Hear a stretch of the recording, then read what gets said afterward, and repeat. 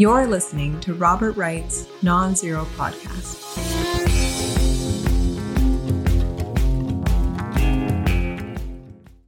Hi, Tim. Hi, Bob. How you doing? I'm doing great. How are you?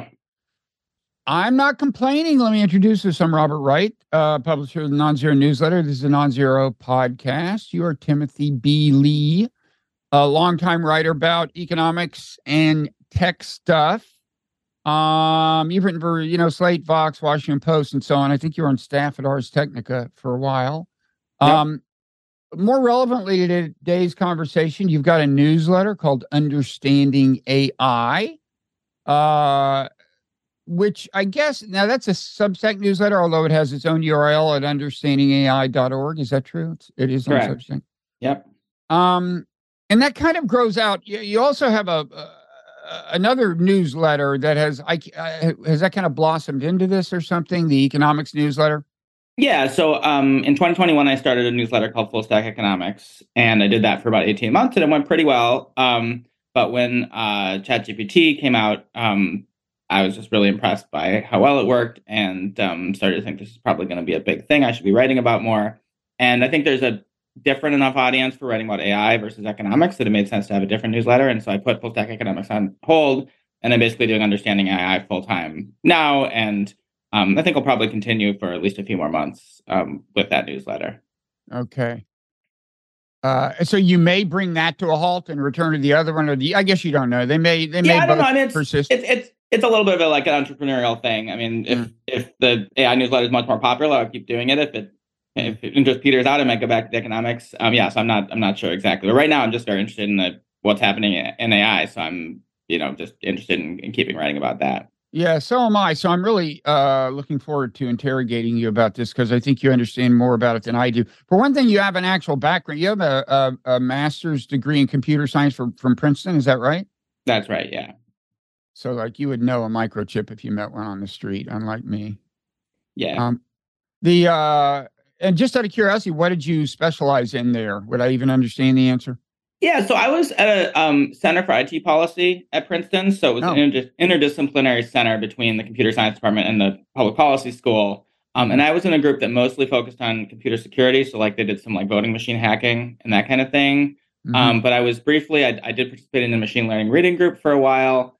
So I did a little bit of machine learning stuff. It's interesting because when I was doing that reading group back in 2010, there's a lot of different machine learning methods, of which neural networks was one of them, but it was seen as a bit of a backwater. It wasn't yet clear that was kind of going to be the thing. I mean, now everything's based on neural networks, but it's really changed a lot since I, was a student of computer science 13 years ago, I guess it was. Right. So let me try to get the straight. So deep learning is a subset of machine learning, and then are neural networks the only form of deep learning? Is all deep learning neural networks?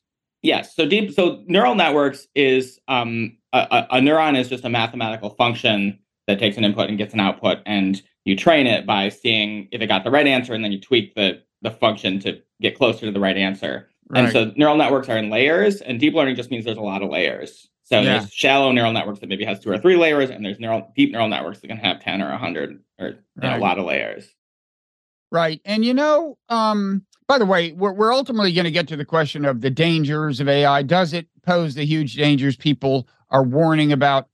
There's a couple of scenarios that you want to pour a little cold water on, a couple of scare scenarios, one having to do with job displacement, and the other having to do with the robots rising and overthrowing our species. But first, just to get a little, I think this is so mystifying to people. And like one thing that they don't get, and I think I'm starting to get, is like when you say, even the people who design these things don't understand what's going on inside them. People are like, wait a second, how can that be? Engineers, I mean, who built what's going on inside them if not the engineers?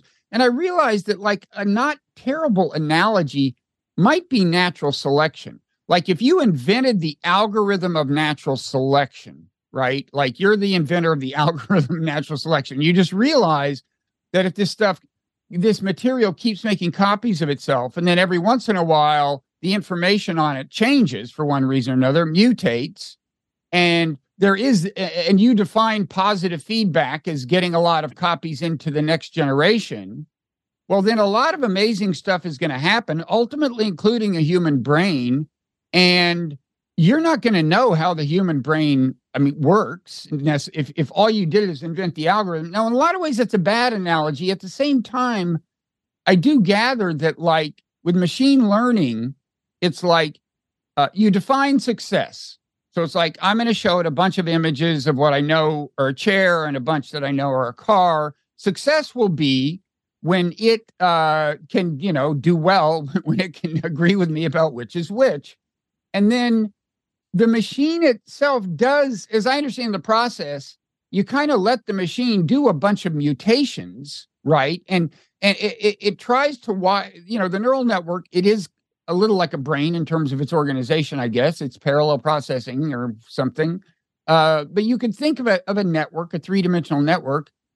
And I gather that what the machine does is it keeps tweaking the network. Like, let's strengthen this connection between these two neurons and then see what my success rate on image recognition is after that, right?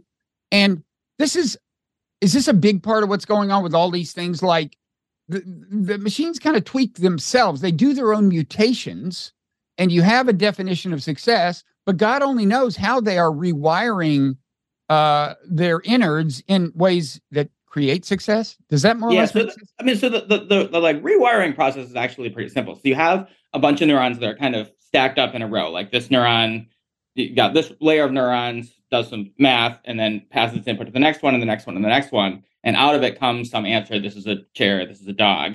And then what it does is just looks at the last row of neurons and says, what should that neuron have said to get the right answer? And then passes that feedback back. And so it says, if we would have rather have this neuron be a little higher, that would have produced closer to the right answer. Then we send a signal back saying, next time when you see that input, do a little higher. And there's some calculus and stuff. But the concept by the way, is that just technically, is that backward propagation? Yes, that's the backward propagation. So that's what Geoffrey Hinton invented, among other things? Yes, exactly. Okay. And so forward propagation is you calculate what's the answer, and then back propagation is you go back and says, now that we know what the answer was, what should it have done to get to that right answer? And there's some calculus that kind of tells you how much to tweak each neuron to get the right answer. But you just do a little update to each neuron to get a little closer to what the answer would have been. And then you do another example and do it again. And I think your example of evolution is really good because, you think about, you look at a bird, you go, how could that have happened? Right. And it's hard to tell in the abstract, but then you look at the fossil record and you can see the kind of incremental changes. People like Richard Dawkins have written about how this happens. If you look at it really closely, you can usually roughly figure out, okay, here's what it's doing, here's how it worked. But it happens at such a scale and over such a long period of time, and with the computer, it's sped up, but there's so many steps that it's, when you step back, it's hard to understand how it happened. But at a micro level, it's not really that mysterious. It's a pretty simple process of, this thing worked better than that thing. And so we strengthen this thing and weaken that thing, that kind of thing. Okay. So, and backward propagation, I gather, had the effect of making each kind of mutation, like each time the machine says, well, let's reconfigure it this way. It made each of those more likely to bear fruit, right? It just streamlined the whole process. It's like as if you could step in and make the mutations in evolution not random, which in some ways, some of them may actually be, but that's the kind of thing it is. Yes, exactly. So it makes sense when you think about it that way, that the machine is in a certain sense guiding its own evolution. By machine, I mean, kind of software, basically, I guess. But so no wonder we don't totally get it. Now, it's funny, just last night I saw online about some development in our understanding of what's going on inside. That's called, I gather, interpretability or something, the attempt to actually understand why they do what they do. That is thought to be a valuable way, among other things, I guess, to keep them from taking over the world or something. And last night I saw that they had used GPT-4 as a way of doing the interpretation of GPT-2. And people were treating that as a big deal. On the other hand, then I thought, wait, we got to wait for GPT-6 to figure out what GPT-4 is doing, if that's the way it works. But is that does that seem like a big deal to you? I did not. I saw that headline. I did not have time to look at the paper closely. But yeah, so I mean, so to think about image recognition.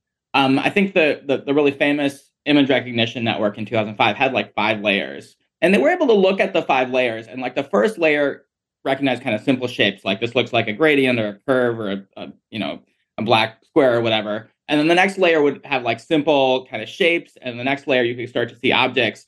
And so if you look at it closely, you can kind of tell, sometimes you can kind of tell what the individual pieces are doing and then kind of take a picture.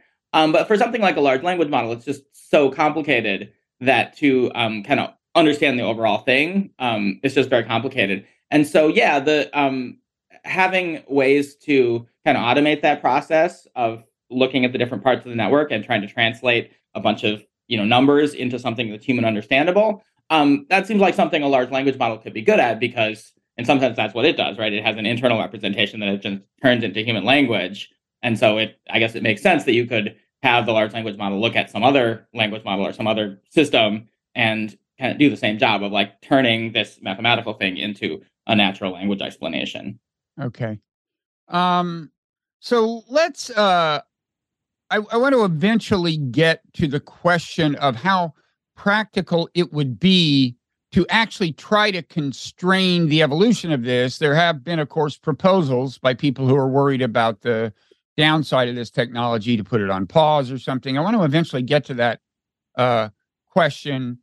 But first, I want to get into the question of how alarmed we should be. Your answer is maybe along some dimensions, at least not as alarmed as some people are trying to get us. And your arguments, I think, for the most part, make sense to me. I mean, my own view is we should still be alarmed enough to try to have international conversations about what we're doing here and not let this be propelled by some kind of mindless arms race. But and I don't think that conclusion is really derailed by the things you do, because there's plenty of room for mischief and trouble, even if the AI is not going to rise up and destroy us the way it might in a movie or something. So I want to. There's in your piece, I guess, is it your latest piece? It's called what is it called? Why I'm not worried. Oh no, okay. You've got 2 pieces. Why I'm not worried about AI causing mass employment, and the AI safety debate is focusing on the wrong threats. I'm going to get to both. Let's start with that second one. Now, you note that, probably, so you take on what you call the singularists. These are people like Nick Bostrom, Eliezer Yudkowsky, who, first of all, think this thing called the singularity is coming, and secondly, think it's going to be a terrible thing, which Eliezer didn't always think, but he does now. And there are upbeat people who believe in the singularity. Mm-hmm. And that's, I gather, that's this time when not only does technological progress start moving really fast, but specifically, well, you tell me, what's your definition of the singularity as they see it? Yeah, so I think the key step in the singularity is when the AI becomes able to improve itself. Mm-hmm. And once it does that, it gets smarter and smarter, potentially very rapidly.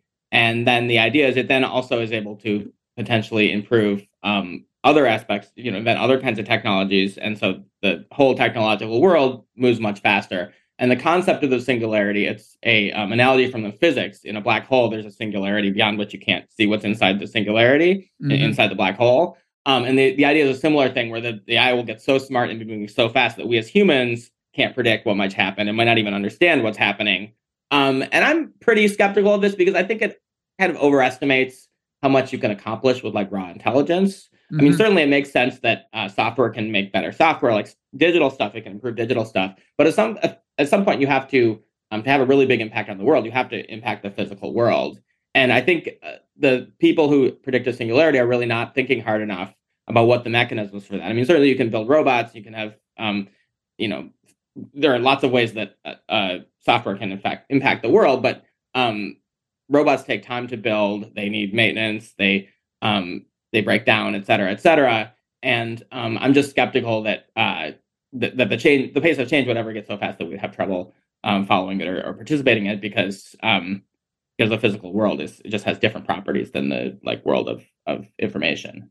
Right. And humans play a big role in a lot of little ways in keeping the whole tech infrastructure going, right? Yes, absolutely. Like way more ways than we have committed to text. You know, there's like a lot of things that people who do the jobs just understand about how you do them. Yeah, absolutely. Now, you quote Nick Bostrom, you note that when it comes to like specifying, okay, how exactly do the robots take over? Sometimes they're disconcertingly vague. And you quote Nick Bostrom saying, he's, of course, this philosopher who's, both he and Yudkowsky are associated with versions of the famous paperclip thought experiment, I guess.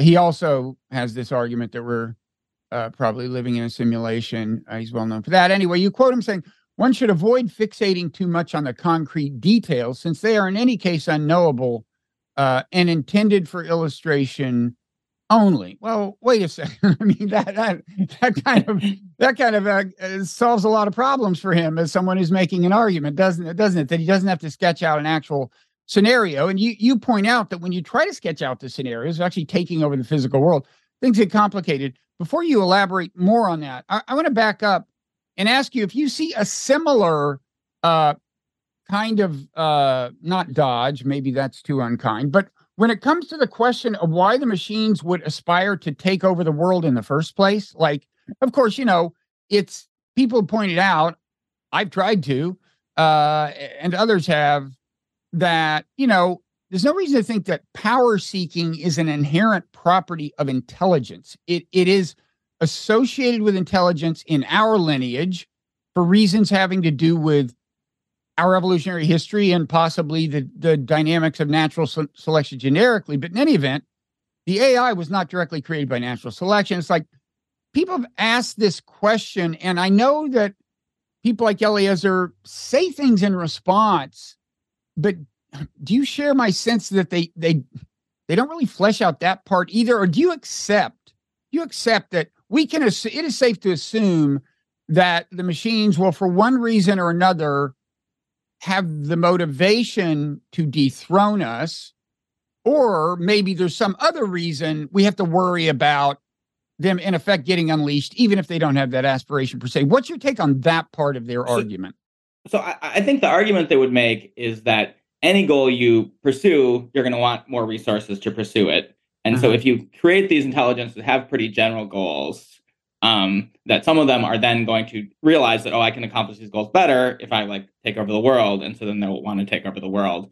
I'm not sure if that argument is correct. I think my instincts are with you that it's not obvious that an AI would have the same kind of motivations people do, but I feel a lot of uncertainty about it. But the thing I think is really worth remembering is that I'm not sure it matters that much if it's the AI having its own motivation or a foreign government or a terrorist organization, right, or just some eccentric billionaire. I mean, there's going to be somebody who wants to take over the world, right, or create power or hurt people or whatever. And so I think it's totally reasonable to think there will be AIs out there that have malicious goals, either in their own right or because they have some human being behind them that's motivating. So that part of it, I'm totally willing to accept that some of these will exist. They will try to do bad things, and we should be ready for that.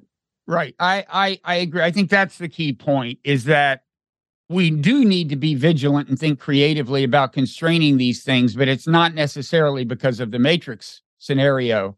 It's like I was in reading your piece. I was, I was thinking that this very fact. I mean, for example, you hear people say, well, what if an AI, all these Teslas have auto self-driving. What if an AI got control of that? Well, what if a person at Tesla did, right? Right. We do have something to worry about regardless of the sci-fi stuff. So, okay. And I can certainly think, if we went to war with China, I assume China would try to, mess up as many of our automated systems as we can. So we have lots of reasons to make sure that somebody on the internet can't screw up our physical world. Right.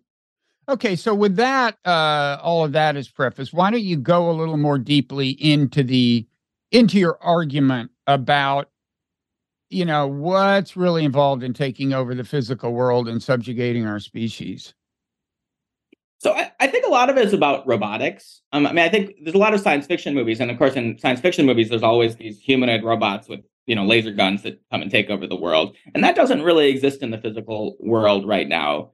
And if you think about the way our technological civilization works, um, every part of it, the electric grid, our cell phone networks, data centers, and stuff like that, there's always people that have to step in when things break. A power line goes down, a server fails. And there's a few robots in a few places, but mostly it's people that go in and they put the new server in, or they reconnect the power line or whatever. And even when there's robots, there's people that maintain and upgrade those robots. And so if all the people went away, I don't know if it would take hours or days or weeks, but the internet and the whole kind of automated parts of the economy would stop very quickly. And so the question is really, if you are a AI superintelligence that doesn't have a body and you want to take over the world, you need some way to bridge that gap and to build either. And there's two ways you could do it. You can convince a human being or a bunch of human beings to do your bidding and help you take over the world, or you can build some sort of robot or some kind of drones or something to do it. But either one of those, I think, is difficult. So for the on the robot and drone side, it's just even assume you can do the design, and maybe it's super intelligent, so it can design some systems that'll do this. But it's going to take a lot of work initially by people to do that. And if the AI tells people, hey, could you build a by robot killer robot factory? Most people are not going to want to do it, and governments will notice and say, hey, we're not going to let this happen, et cetera, et cetera. And then on the human side, people like Bostrom talk about these AIs having what they call superhuman or superpower of persuasion or manipulation. And I just don't see it. I think the most persuasive people tends to happen with face-to-face communication. They tend to be charismatic. And they also kind of, the way you persuade people is by appealing to their self-interest, to, shared values and stuff like that. And so a superhuman AI, I'm sure it can manipulate people in small ways. It can get them to, share confidential information or blackmail individual people. But to build the kind of organization and the kind of infrastructure you would need to pose a real threat to humanity generally, you need a pretty big organization with a lot of talented people working over a period of months. And I just don't see how anybody would ever do that without starting from just being a disembodied intelligence on a computer somewhere. Now, on the issue of manipulating humans that you brought up, and the fact that for now, at least, that's best done, kind of flesh on flesh, people talking to each other, something the AI can't do. These people are, I think, probably not altogether implausibly imagining a world where more and more communication is done by bots. I mean, I just heard today, I guess, that Burger King or one of these chains, the drive-through lane, they're going to start experimenting with Chat GPT, and I guess the Yudkowsky scenario is, sure you wouldn't like some cyanide with those fries or something, but yeah, but seriously, I mean, you will have more and more, more and more of life is online, so there's that. But I have a second question if you want to respond to that first. But I also think people aren't stupid, right? So as we have more and more information online, and particularly as there's more and more deep fakes, I mean, it's now possible to do voice cloning. I had an article about this where if you have about half an hour of audio of somebody's voice, you can create a very realistic fake version of their voice. And so certainly there will be a lot of online communication, but I also think people will be increasingly suspicious of, apparently real voices and faces that they see on the internet. And I don't know, it's hard to game out exactly how that will work. But I think that our most important relationships, our deepest trust relationships, are going to continue to be with people we know flesh and blood, because especially when we know that there's a lot of AIs out there that might be trying to trick us, we're going to be cautious, and we're going to, if somebody says, hey, I want you to take this, job at the killer robot factory, we're really going to want to think hard about, do we trust this person? Is this person have our best interest at heart? Mm-hmm. Yeah, I was actually thinking, if suddenly we were all beset by mistrust of everything we see on social media, that might be a better world if people brought more skepticism into their social media lives. So there's this famous example that from, I guess, GPT-4, where the people testing it, this speaks to the issue of it trying to manipulate human beings. The people, I guess at OpenAI or Microsoft or somewhere, who were testing it to see if it might misbehave, they had it go on the TaskRabbit site and convince people to solve CAPTCHAs, right? These things where you identify the digits, and their whole function is to distinguish between humans and robots. And you probably read about this, right? Where the GPT-4, okay, so it was approaching people on TaskRabbit who, for all they knew, it was a person, and offering to pay them to solve a CAPTCHA. And one of them said, "Wait, are you a bot?" And it said, "No, I just have eyesight problems." And not only that, I'll try to find. I will before this conversation's over, have found the prompt. I mean, there's some way that apparently you can prompt it to give reasons that it does things. I don't know if I have not heard about this, but it actually said something like, "I should not disclose that I am a robot. I should tell," or something like that. I mean, I still don't totally understand what happened there. I mean, that I find that slightly alarming. If it does, quote, understand that to get people to do what it has been told to get them to do, it kind of instinctively, so to speak, resorts to deception. Yeah, I mean, it's hard, I think, to reason about what these things do, partly because people talk so much about AIs taking over the world that is kind of part of the background conversation. So like in the famous Kevin Roose conversation with Bing, where he asked it to think about its shadow self, and it talked about how it wanted to take over the world. Like one impression of that, one interpretation of that is it's, has these malicious thoughts, but another is it's just that's like a common trope in human literature, and so it was asked to play this role, and it played this role. Right. So I didn't see the specific CAPTCHA study, but yeah, I think it's definitely, as I think you've been talking to with some of your previous guests, it definitely is starting to have a little bit of insight, at least into the human mind, and certainly that I think that can lead to it doing bad stuff. I think that the risks of fraud from these kind of technologies is very real, and definitely should be concerned about that. I just don't know how you get from there to causing really large scale harm, because you can trick one or two people into doing a CAPTCHA, but if you want them to synthesize a deadly virus or something, that's a much higher level. And if you want to build like build a robot army or something like that, that requires months or years of work by thousands of people, and it's much harder to trick like large groups of people like that. Yeah.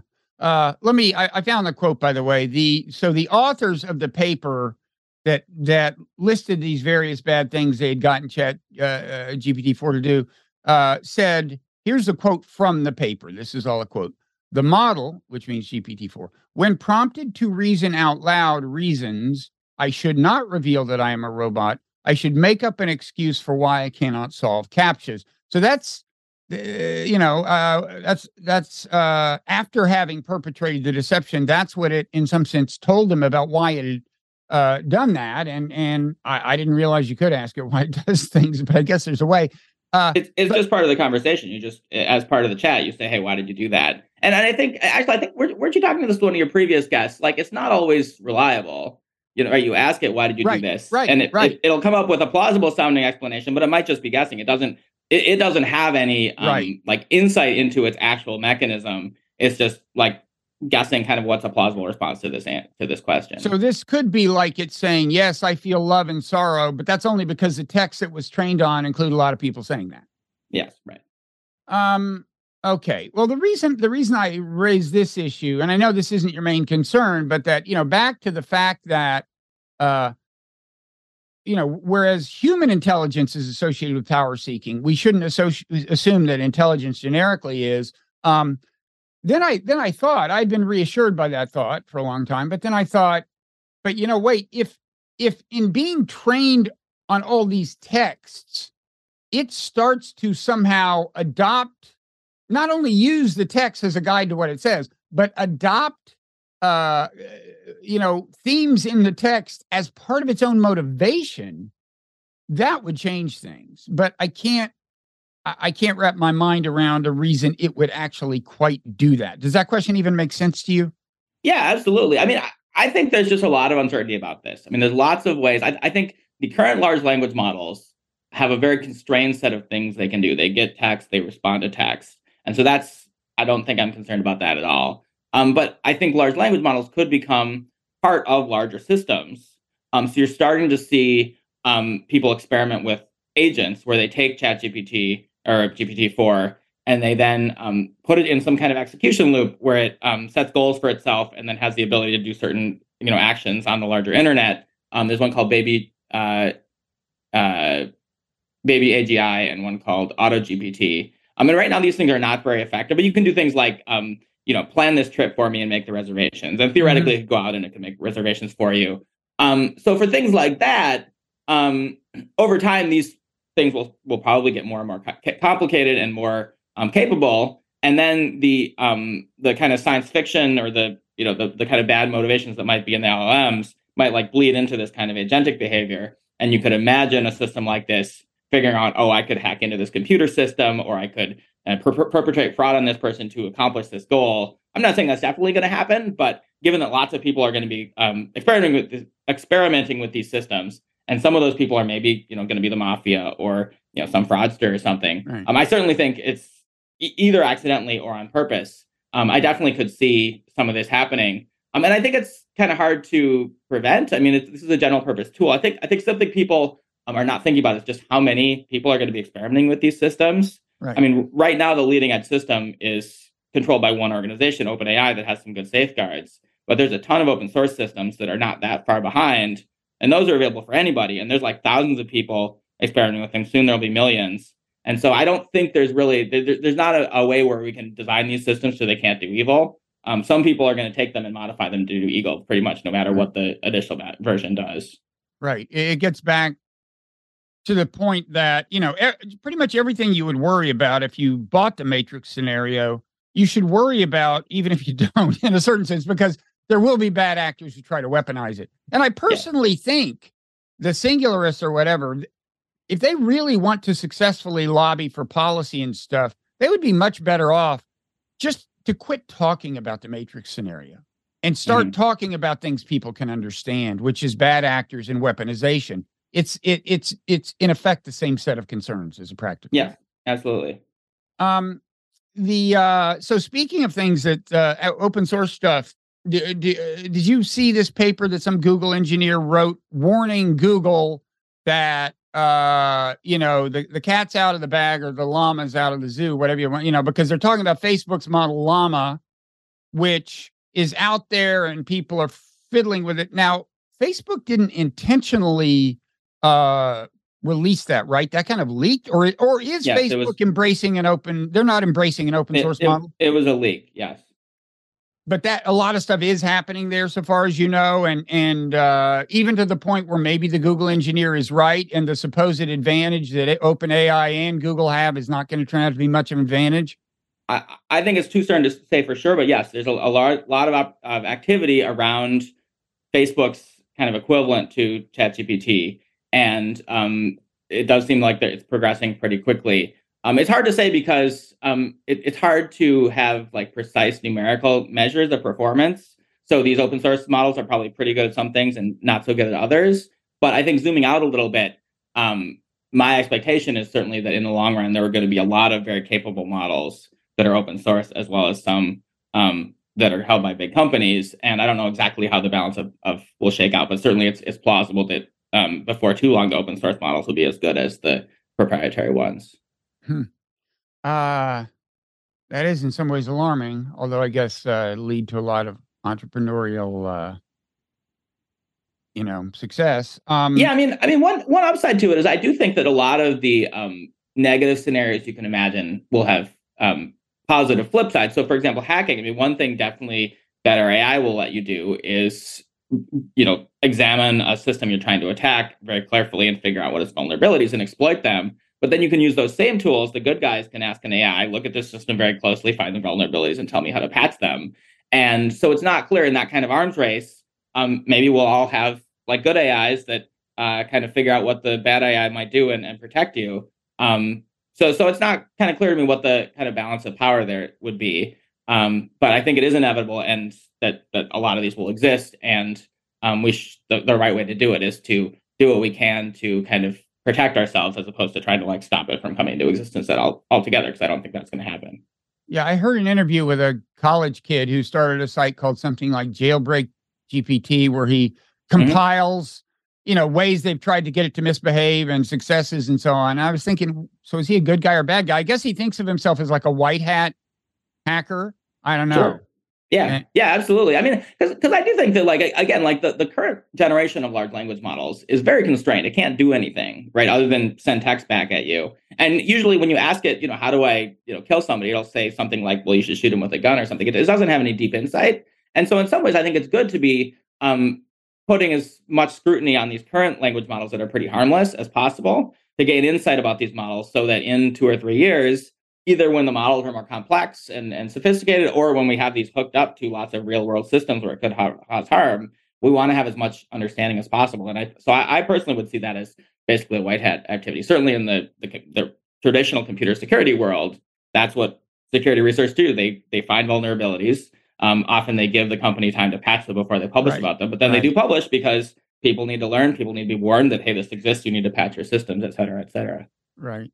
So, you said just now, like, all they do is, they give replies, but you also alluded to the agentic, like a couple of months ago, this was a big burst of publicity. Like, oh, we have agents now that we can put on top of ChatGPT.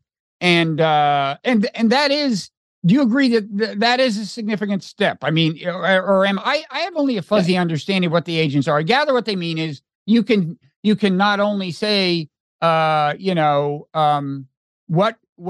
are some flights that are available to Honolulu?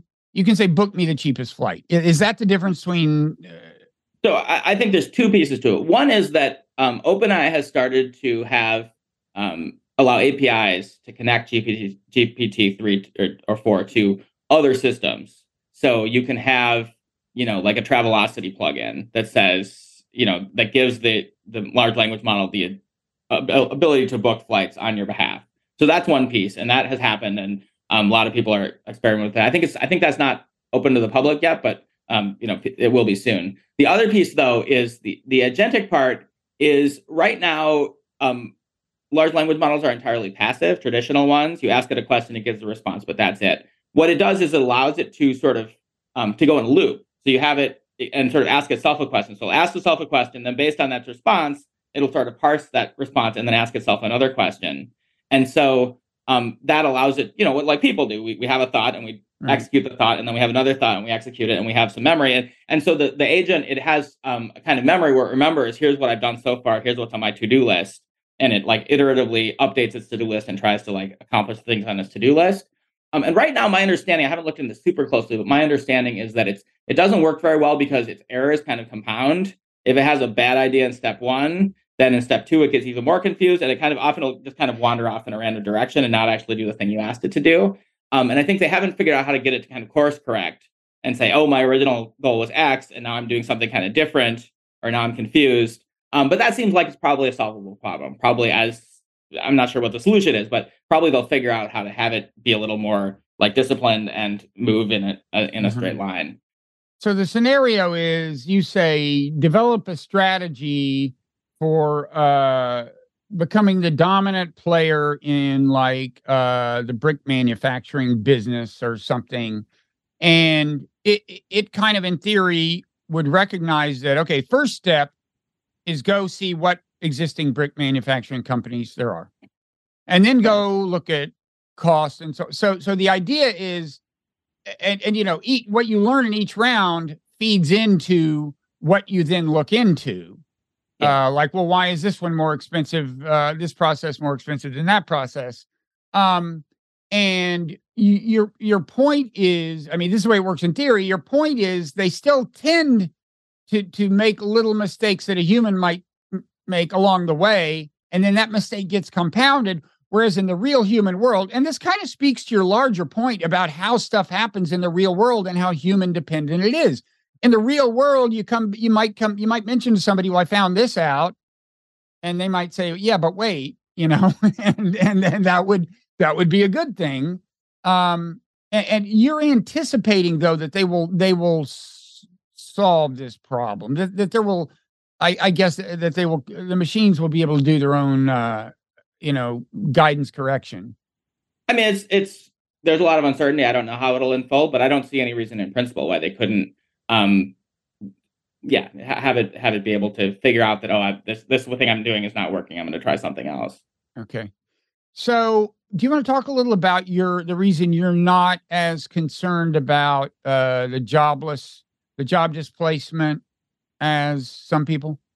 Yeah, so I actually see this as very similar to the previous conversation we were having, in that, I think people underestimate how many jobs have like a physical real world component to them, a big one, and the example I use in the piece is plumbers. Um, Plumbers is not like an intellectually very challenging activity, but like I have a multi-story house, and so when a plumber comes to my house, they need to be able to climb a set of stairs, and there just are basically zero robots that can climb a set of stairs. That DARPA actually had a competition back in 2015 where they had researchers try to build a robot that can do simple things like climbing stairs and turning valves and stuff like that. And they really struggled. I mean, there were a few that could do it, but it took large research teams that were very slow. A lot of them fell over or made mistakes. So that's one piece of it, is that robotics is just in a pretty primitive state, and there's lots of jobs, any of the construction trades, and any sort of waiters, kind of things interacting with the physical world or with people. We don't have the robotics to do it. So that's one piece. The other piece is there's a lot of jobs where the fundamental job really is to be a human being. I think the clearest example of this is any kind of childcare. I don't know, maybe someday there'll be a robot that can prevent my kid from killing herself and provide some kind of basic intellectual stimulation, but I'm still going to want a person to take care of my toddler. And I think there's a lot of jobs like that. You think about fitness instructors, any kind of serving staff at a restaurant, a lot of retail sales. Think about musicians, the music's very cheap, but you pay a lot more to go see them live. I think there's a lot of parts of the economy where that's true. I think also arguably a lot of healthcare and education. There certainly is some diagnostic or kind of information component, but people usually want to talk to a doctor. They want to see a professor face to face. And so I think there's a lot of parts of the economy like that. And as we get wealthier and as the automated versions get cheaper, what you'll end up happening is what already happens in a lot of these fields. The human version will be the luxury version that you pay extra for. And as we get wealthier, we'll want more and more of that. Just as people, as they get wealthier, they go out to more restaurants, they go to more concerts, and that'll provide jobs for people who need jobs. Yeah, I think one reason the job displacement thing is getting so much attention. I mean, I personally am willing to believe it actually will be pretty substantial. I don't know. I'm kind of agnostic on this, but I suspect one reason it's getting a lot of attention is that the people who largely govern how much attention it gets are journalists, commentators, and so on. And I think they're seeing that for the first time, jobs remarkably like theirs could be threatened. And to some extent, that's happening because one thing that the whole online ecosystem generated are these kinds of publications that, I don't want to call parasitic, but you know what I mean? Mm-hmm. They just do these rewrites. Like Business Insider does a lot of these things. And, look, sometimes you're doing a service because sometimes the original publication that ran the piece buried the lead. And a place like Business Insider is good at saying, no, this is what the headline this is what's going to get attention. And they don't plagiarize. They acknowledge the source and they rewrite it. And that is something that I think people are already starting to do with these new large language models, right? Is just say, rewrite these pieces.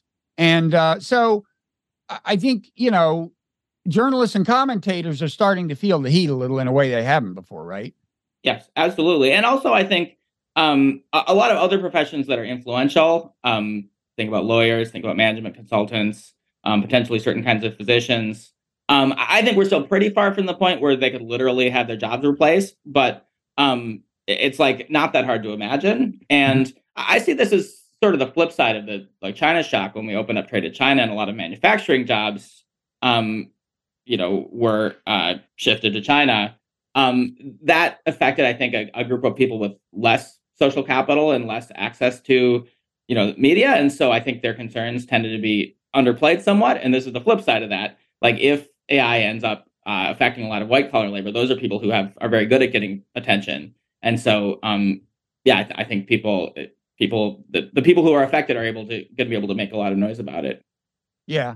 And I think, of course, some of the job displacement that's attributed to China for some purposes, some of that actually was a result of automation itself. So, sure. You're seeing now the other fate. You're seeing automation, train its sights on more and more white collar jobs, and whereas traditionally it had been blue collar jobs. Right. And who knows, the political implications of that are a fascinating thing to think about. We may have more interclass solidarity. I don't know. But so in your piece where you try to throw some cold water on the job displacement fears, you mention that you get into Andreessen Horowitz for one thing. I guess Mark Andreessen's past prognostications. And you note that there's a little bit of a history of overstating the impact of these kinds of things, of people in Silicon Valley overstating it, right? Yeah. Yeah, I see this as very similar. I actually think there's a lot of parallels between the internet 20, 30 years ago and AI today, because I think that the internet, obviously it wouldn't be right to say the internet didn't have a big impact on the world, right? I mean, it's a big, important industry, but its impact was pretty concentrated, I think, on information-oriented parts of the economy. Certainly any kind of publishing, music, movies, journalism, things like that.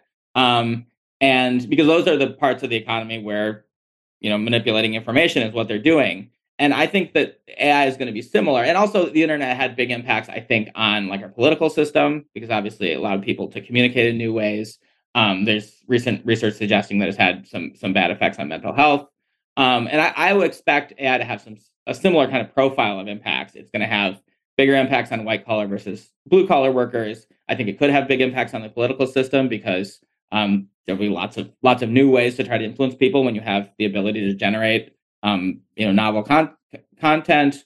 I certainly think, again, mental health could be you could have new chatbot therapists and new forms of entertainment. So I think all the things that the internet revolutionize, I could see the AI having further impacts in the same direction. Whereas if you think about something like housing, that's a big part of the economy that really doesn't look any different 30 years ago than it did now, because like information technology is just not an important part of housing. Same with food, clothing, the kind of basics are just not, those are not information products. And so it can help with the margin. I mean, you can, order clothes online now in a way you couldn't before, but the actual products themselves are pretty much look the same. Yeah. Have you fooled around at all with the chatbot friends? I heard this woman who founded Replica interviewed the other day. I want to. That's on my to-do list, but I haven't done it yet. Yeah. And that, I gather, the interface for now, is that mainly an audio or text interface? But the idea is that someday you're in the metaverse and you're seeing the thing you're talking to? Well, what I've heard them say is they want it to be multimodal. So I think I think it's primarily a text chatbot right now. I think it'll continue to be a text chatbot. And so, same way you kind of banter with your friends on your phone over the course of your day, you can do that with the text chatbot.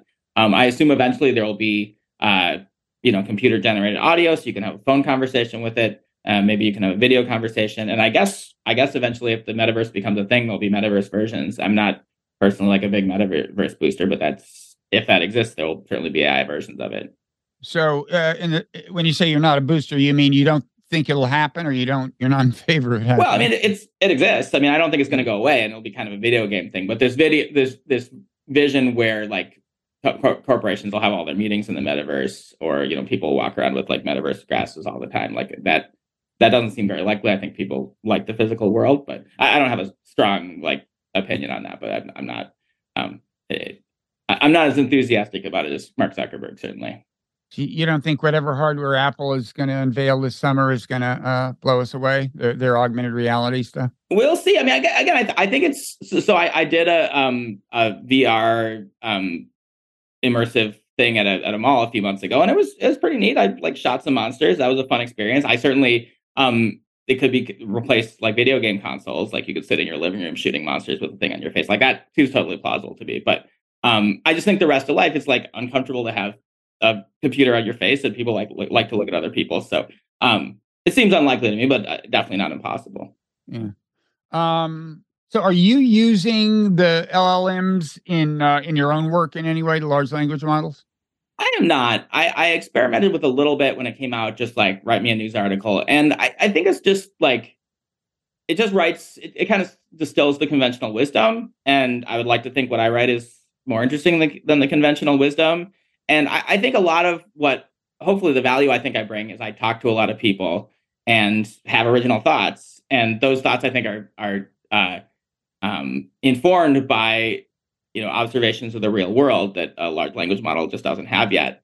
And so I think it'll be a while before large language models can do the kind of journalism that I try to do, because it just doesn't have the import sources. I think it's not having, experts don't have any reason to talk to it. It doesn't have a mechanism to do that, and it's also not like walking around in the real world. I mean, you just I think people underestimate, like, people have a large just reservoir of knowledge about how the world works, just like everyday experiences that a large language model doesn't have, because like some of those things will be described, will be summarized in a novel or something, but there's lots of aspects of daily life that just every human has like just intimate familiarity with, and but a computer system that's only trained on text is not going to understand. Yeah. I'm trying to get a sense for just how is this wave like about to subside? Like, I mean, you remember, the crypto enthusiasm wasn't anywhere near like this. And I think, well, this is a good question. Has there ever been a wave of enthusiasm enthusiasm and fear, just interest, focus, focused on a technology, that a wave that kind of seemed to materialize this fast and be this big, and seem to have, at least now, to me, a certain amount of momentum. In other words, we're not going to quit talking about this next week. I mean, the day may come, but, people in trying to draw analogies are saying, well, this is as big as the smartphone, or this is as big as the internet. And it seems to me the internet was a much slower burn in terms of, awareness spreading beyond people, kind of specialists or people who are enthusiasts to the public, awareness of the significance, And then the smartphone, I don't know, it was big and sudden. I mean, the iPhone being the incarnation. You tell me, is this an unprecedented wave, just in terms of the structure of the wave of attention? It feels pretty similar to the iPhone. I mean, I'm old enough to remember the iPhone, and it was maybe a little slower. So Steve Jobs, I think, announced the iPhone in January 2007. There was a ton of hype, but then it wasn't until late 2007, I think July or August, that it was released. But then I think it's somewhat similar to the smartphone in that then it was very quickly, Google came out with their version, I think the next year in 2008. And within a year or two, you had Uber. And so I think it's probably a little bigger than the smartphone, but I think that's the closest analogy. I totally agree with the internet. It was several years. Netscape came out in, 93 or 94, but it wasn't until 97, 98, 99 that really it became something a lot of people were paying attention to. And even then, there was a brief, like, kind of peak of hype, but then there was a long trough of disillusionment from, 2000 to 2004 or 5 or so. Obviously, I don't know what's going to happen, but I actually think that that is going to continue to be a very high level of interest, because I think you're just starting to see big companies and other organizations in society start to experiment with these large language models.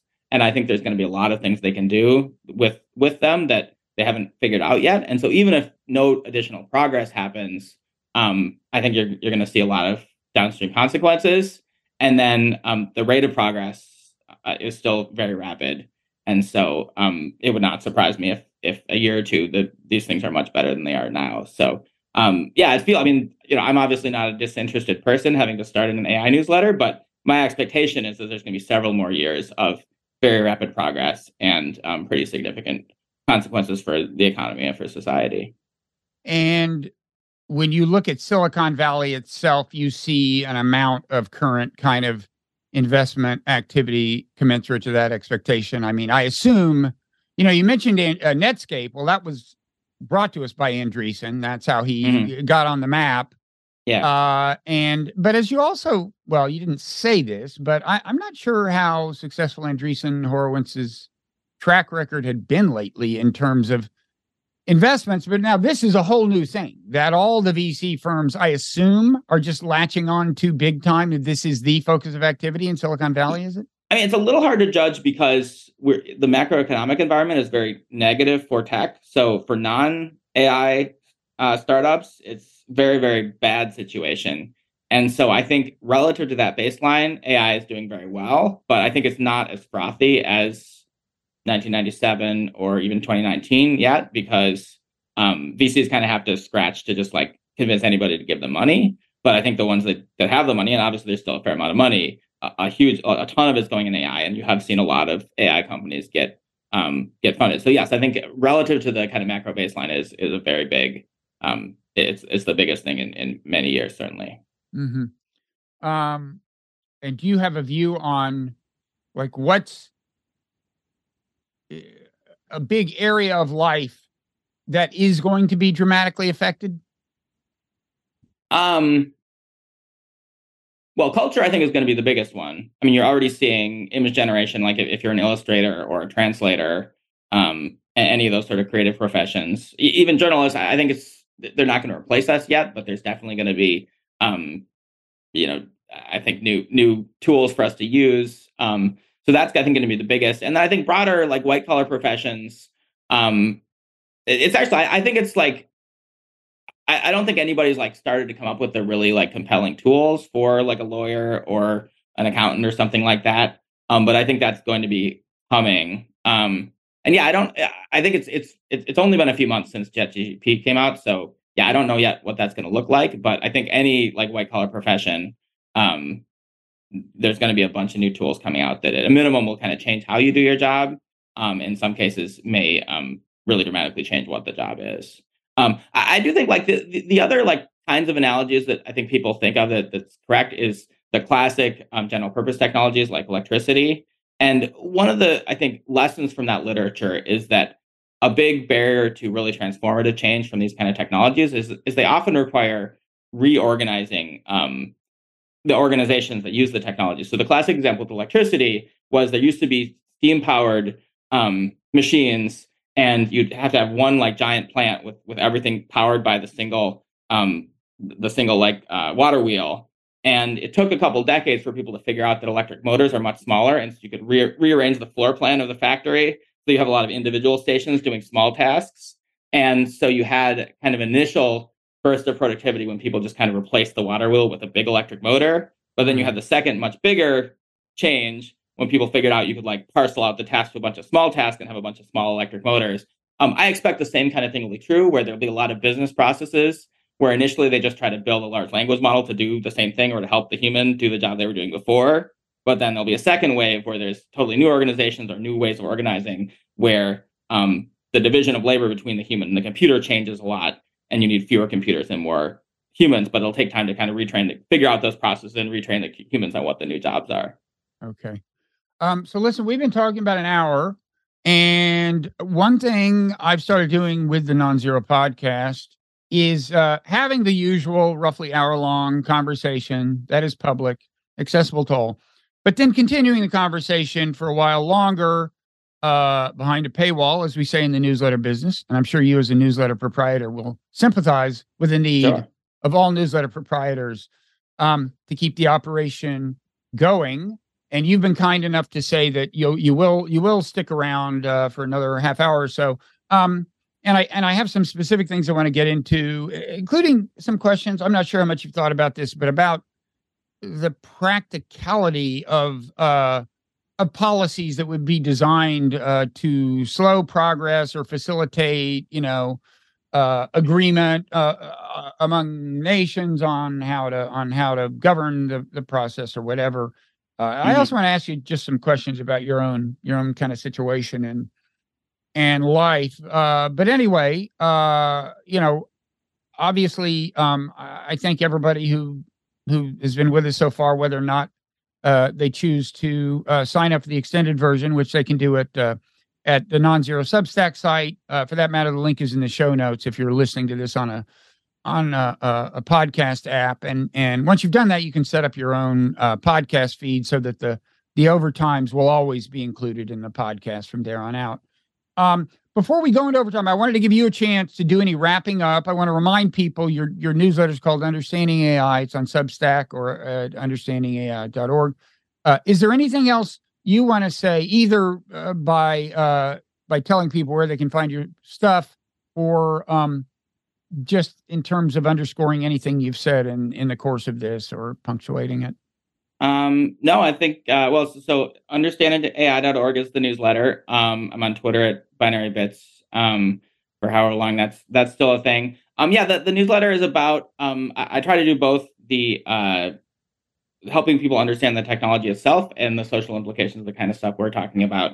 But it's really designed for a general audience. So, it's not focused on, computer programmers or AI specialists. So I would expect anybody who's interested in your podcast would enjoy reading it as well. Okay, great. Well, again, I hope people will join us for the rest of the conversation. But in any event, thanks for listening this far.